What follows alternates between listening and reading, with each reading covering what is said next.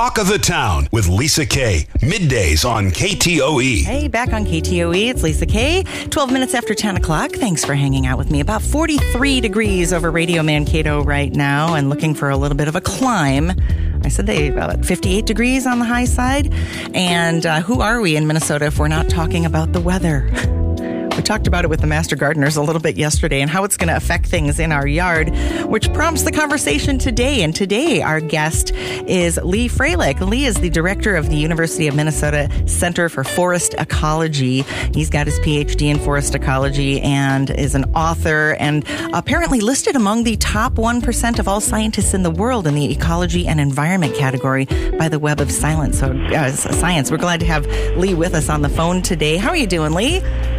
I'm doing really good, Lisa, and it's nice to be with you. Well, thank you so much. Joining me from my alma mater, the University of Minnesota, although I wasn't on that particular side of campus. I was more on the East Bank. So beautiful weather that we're having. A lot of people are not happy about this because we're supposed to be covered in snow. And then I've had some people say, oh, just wait. March Madness is right around the corner.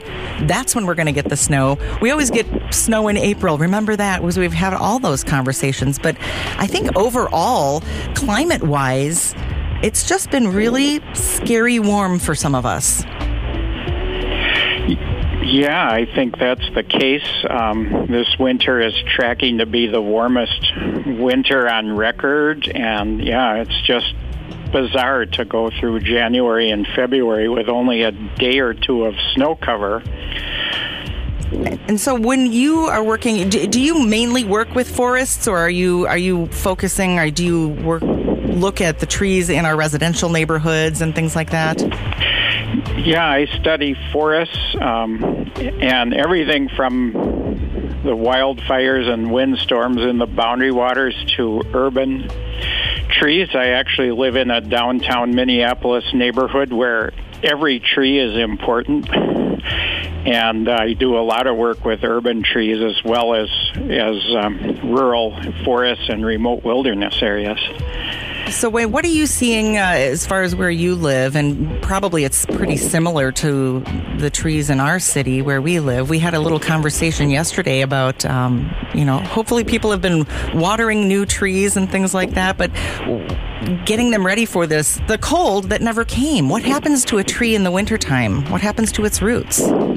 Well, they do go dormant even at temperatures that are like a refrigerator, a little bit above freezing, which we've had for most of the winter. So in terms of the trees actually going dormant and getting their chilling requirement, they need a certain amount of cold before they're ready to leaf out. I think they've had that, so that's not a concern. But I'm getting a little bit worried about the possibility that they might leaf out too early. It looks like the buds are starting to expand a little too early and then get frozen later. And then the other issue with a really warm winter with no snow is that the soils can actually get colder, even though it's a warmer winter, because snow is such a good insulator and cold winters usually have a lot of snow. And so the fine roots of trees that actually absorb water and nutrients are in about the top foot of soil, and it's like a mat going out for,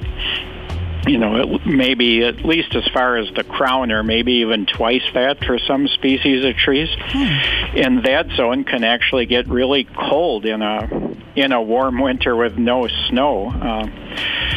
So when you combine that with the drought we've had the last couple summers and the damage to the roots that did, and now, we have these cold soil temperatures and the trees don't know when to leaf out, it's kind of like confusion. Mm-hmm. I've never seen anything like this before, so I can't tell you what's going to happen. What do you do as a scientist then? Are you watching and taking note of all of this? Are you writing things down just so you can go through it with some research?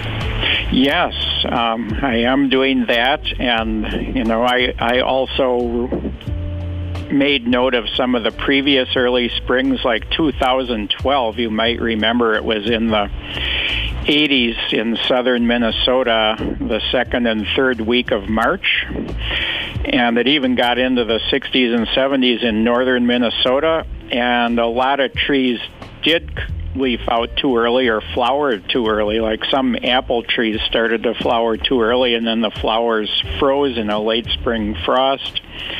In the boundary waters, the pine and spruce trees and fir trees came out of dormancy too early, so that they had no cold resistance, and then it got back down in the 20s again, and their needles all turned brown over thousands of square miles in northern Minnesota and Ontario.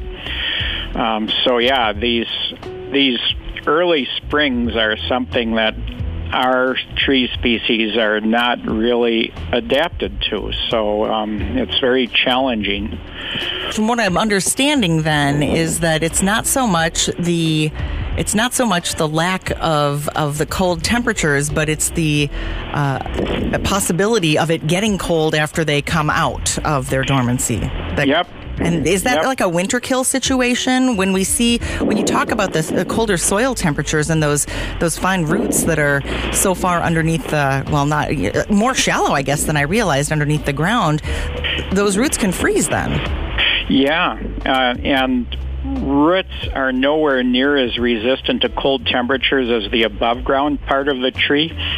A tree that's in dormancy for the winter in Minnesota, the top part of the tree can probably go down to 40 or even 45 below zero, and in northern Minnesota even 60 below zero, without being damaged very much. But roots will be damaged if it gets down to about 20 degrees in that top foot of soil. So if you have a period without much snow cover and a week or two of very cold temperatures, you can easily get root damage. This happened in the spring of 2014. In addition to that, high winds. Like you might remember last April, we had a period of very high winds, like 25 out of the 30 days in April had 35 to 40 mile an hour winds, which was evaporating water from the top parts of especially evergreens. Well, the roots were still frozen or still dormant, and then you get a lot of winter kill.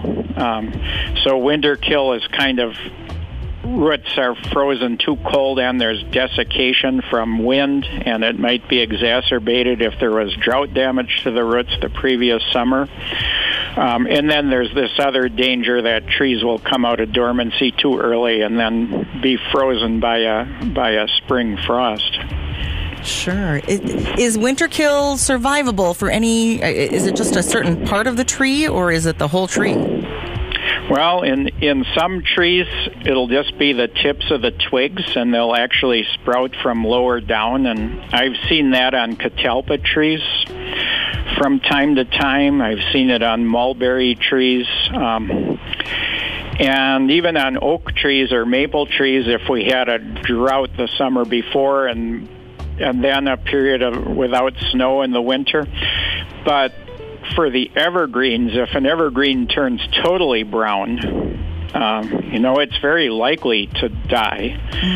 And of course, trees that have been planted recently in the last several years are also more likely to die from any of these situations because they haven't gotten to the point in their life cycle where they can store up extra energy in case something bad happens.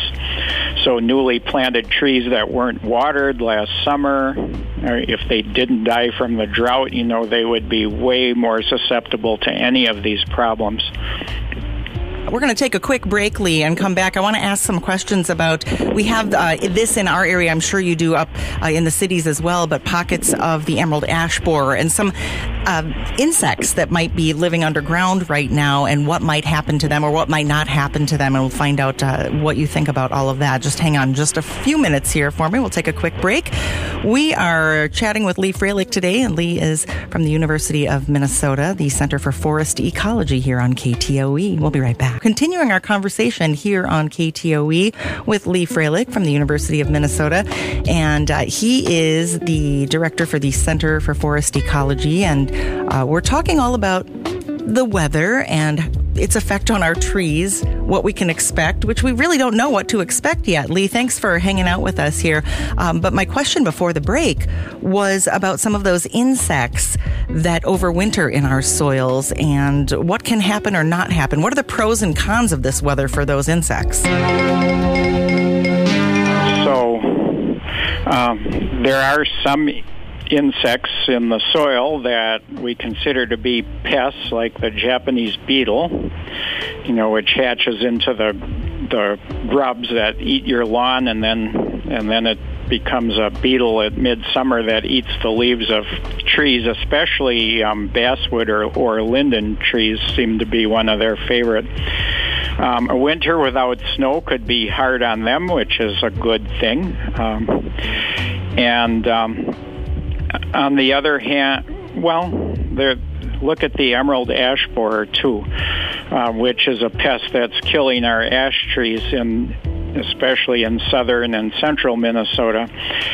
And one thing I noticed after the polar vortex of 2019 is that some of the ash trees in the Twin Cities that had a mostly dead crown grew a new crown after that winter. And you might remember we had those extreme cold temperatures where it was 25 or 30 below zero at night and the high of 10 or 15 below during the day for 2 or 3 days there.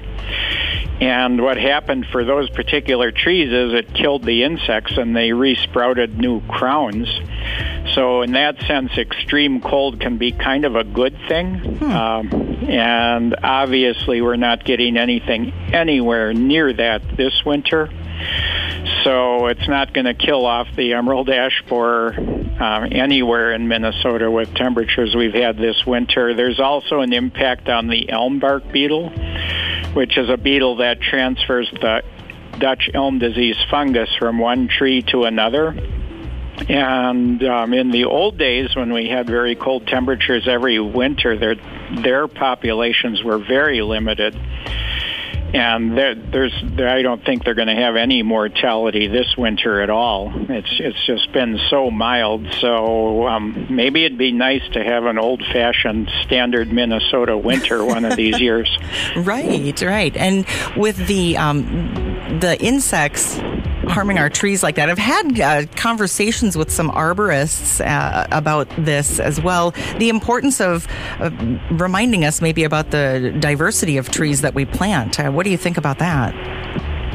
Yeah, I think a diversity of trees is really good because if you have all one species like we did in the 1960s and 70s, most cities had almost all elms. And then the Dutch elm disease came through and we lost so much of our urban tree canopy. And then they planted ash, and now the ash are being taken out. So, yeah, having a diversity is good. In Minneapolis, the park board is actually planting 60 different species now. So no matter what the climate throws at us or what insect pests or diseases arrive in the future, it's not going to take them all out. So it's like insurance against another big tree pandemic like Dutch elm disease or emerald ash borer. Right. Live and learn. I know that the city of North Mankato down here was just offering their residents a choice between, was it like 4 or 6 different types of trees? I'm assuming that that's also in that vicinity of trying to get more diversity of trees into the city. So that's a good thing. Let's talk a little bit about the fire it's fire season. Mm-hmm. And we know now, yesterday I did a story on the smoke that we are seeing here in Minnesota coming out of Texas. But you're saying this is really early. Yeah, I don't remember seeing smoke plumes in late February and early March in Minnesota in the past. And of course that fire in Texas is huge. It's the biggest fire in their recorded history in Texas, like up to 1,700 square miles now, which is the size of the Boundary Waters Wilderness. Wow. I mean, that is huge, and the amount of smoke that would generate is huge. So yeah, these really early springs that we're getting with a warmer climate, especially with low snow, means a better chance for a severe early spring fire season, and that's because the fuels on the forest floor aren't packed down like they usually are when you have a deep snowpack that's heavy. So they dry out earlier in the spring, and the snow melts earlier if there's not as much of it. And then it warms up earlier because whether you have snow or not makes a 10-degree difference in temperatures. So you can have a very early warm season, and if you get a day with low humidity and high winds with all those dry fuels that weren't wetted down and the trees didn't soak up a lot of water because there wasn't much snow melt, you can get a heck of a spring wildfire, and that's already happened in Texas. There's a red flag warning up for high fire danger today in Iowa. Oh, I didn't even read that one yet. I suppose I should check the news.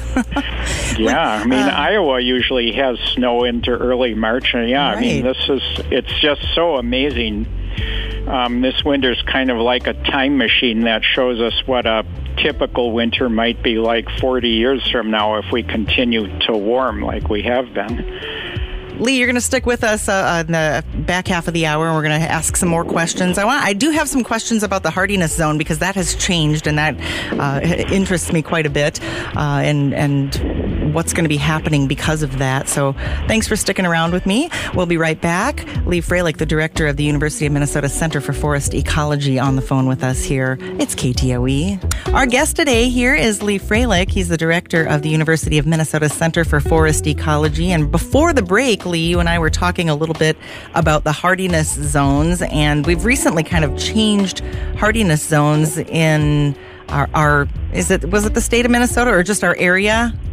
Well, the whole state, the northern Minnesota used to be in 2 and 3, and now it's 3 and 4, and southern Minnesota used to be zone 4, and now it's zone 5. So the Twin Cities are in zone 5 now. And so is the rest of southern Minnesota, either 5A or 5B, which is slightly warmer than 5A. But you have to remember that 40 or 50 years ago, Zone 4 was essentially confined to Iowa. So they're inching north every time there's an update, but over 40 or 50 years, it's like 80 to 100 miles that all of these hardiness zones have moved northward. Now, is that going to affect our trees? Well, yes, and partly because of what we talked about before the break, where it won't get cold enough to kill some of the insects. On the other hand, there are some species of trees that we can now grow in Minnesota that we couldn't before, or trees that had some damage before that don't have damage anymore. There's some interesting experiments going on at the University of Minnesota Arboretum in Chaska, which is the southern part of the metro area, and they have a whole bunch of tree species that are native to Iowa, things like scarlet oak and blackjack oak, and they're actually surviving there, and they even survived the polar vortex in 2019. So those are species of trees that we might be able to start growing in southern Minnesota as soon as nurseries, decide that they're things that they might want to sell. Actually, honey locust, if you look at it historically, it was confined to Iowa and just one county in southeastern Minnesota. And we've already started to plant honey locust much more widely because it turned out that it was not limited by winter cold, like a lot of the northern edge of a lot of tree species range is limited by winter cold. That was not the case for honey locust. And it turned out you didn't even have to look at the hardiness zone because, you could plant it in Minnesota even 40 years ago. So it's not always the winter cold that limits a tree, but in a lot of cases it is, and so the hardiness zone tells you whether you can plant certain species of trees in some cases. It'd be interesting to watch and see what we can change and how that might affect us here in southern Minnesota all the way up. People would like to see a Japanese maple, those beautiful little kind of dwarf trees with the leaves that look like your hand with the 5 leaflets. Yeah, they're gorgeous. But it's been a problem to try to find a Japanese maple that will grow in Minnesota. So it's not quite hardy yet, although I've seen a few of them in special places, like when they're surrounded by a building and they put a cover over them in the winter. Mm-hmm. But they're, even with the warmer temperatures we have now, it's not quite warm enough to plant them more widely. So, you just need to, all the things that you'd like to be able to plant, you need to watch and see if the climate warms up enough that we could start using them. So, Lee, I was looking at some of the work that you do for the University of Minnesota. I know that you are doing some studying of earthworm invasion. I asked you this question off air. Invasion of earthworms? What are we talking about? And you said that there are no native earthworms here. They're all from somewhere else. And I thought, our worms are from somewhere else? Really? Yeah. Our earthworms are mostly European species, like the nightcrawler and what people call the angleworms, which are the ones that don't have the pigment like nightcrawlers have, are all from Europe. And we did have worms in Minnesota soils, but there are other types of worms other than earthworms. Mm-hmm. And a lot of beetles and other things, of course, but there were no earthworms native to Minnesota, and they were brought over by European settlers with millions or billions or however many potted plants people have brought over from Europe. And so they first came to metropolitan areas in the late 1800s and then spread to farm areas, and now they're spreading into forests and wild areas through fishing bait, live fishing bait of earthworms. So they're found throughout the state now. There's still a few earthworm-free areas in northern Minnesota. Southern Minnesota is basically covered wall-to-wall with invasive earthworms. That's so strange. Now, invasive meaning what damage are they doing? Because as a gardener, we always look at earthworms. We're like, that's a good thing, right?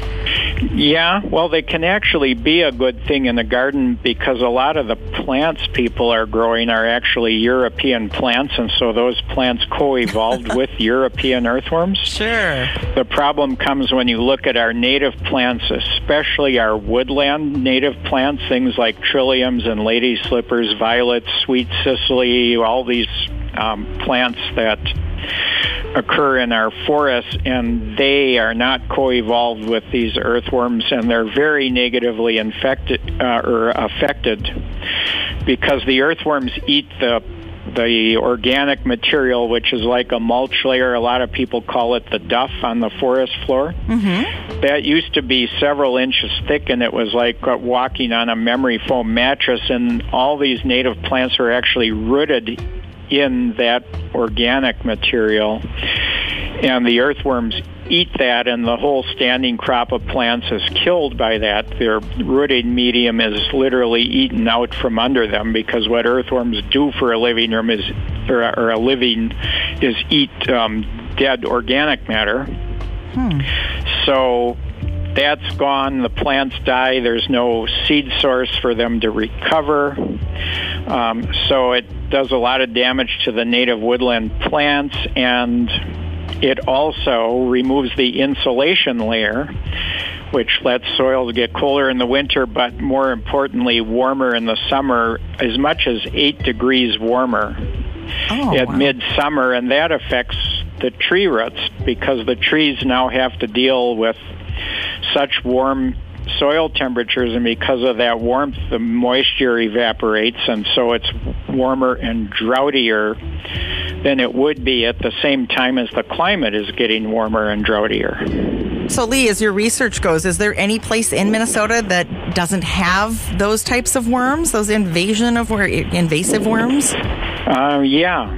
There are a few places on the North Shore and in the boundary waters and surrounding areas. There are still some places up there in northern Minnesota that have what we call leading edges of invasion, and the invasions mostly start at lake shores because up there it's mostly introduction from people who have extra live fishing bait when they're finished and they dump it on the ground, and so they're spreading from boat landing sites and resorts where people who go fishing stay.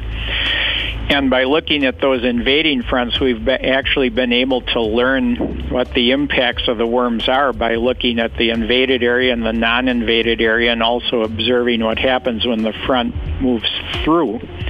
And we can see the disappearance of that organic material, that natural mulch layer. We can see the change in the plant community on the forest floor. And even the animal community has changed, because when you change the plants, wildlife species live in plants as their home, right? The vegetation is their habitat. So it even changes the habitat for birds and for small mammals and all sorts of other things that live in the forest. We seem to think that earthworms are just such a part of, our soil and our ecosystem here. There's nothing that we can do, or there's nothing anybody's trying to do to get rid of them, or? No, because you could poison them, but the problem is there are other native species that are still in the soil. Sure. And you don't want to kill everything that's in the soil. So we don't have something that's specific only to earthworms at this point. So there isn't a silver bullet. You can control them in one garden bed if you want to. Mm-hmm. But there's nothing that we could use like in a forest. Right. Because you wouldn't want to spread some sort of poison all through a whole forest. That's super interesting. Oh, great. Great conversation with Lee Frelich today, the director of the University of Minnesota Center for Forest Ecology, listed among the top 1% of scientists in the world. I love that. And I'd love to have you on again, follow along with some of the research that you're doing, and want to thank you for your time today, Lee, and certainly enjoyed talking to you. Thanks from all of our listeners for the information. Yeah, you are welcome. We will check in with you again soon, hopefully. Okay. There you go. It's Lee Frelich from the University of Minnesota Center for Forest Ecology. Cool conversation. Lots of research happening there. So it's impressive. Glad to have him on. It's KTOE Middays with Lisa Kay.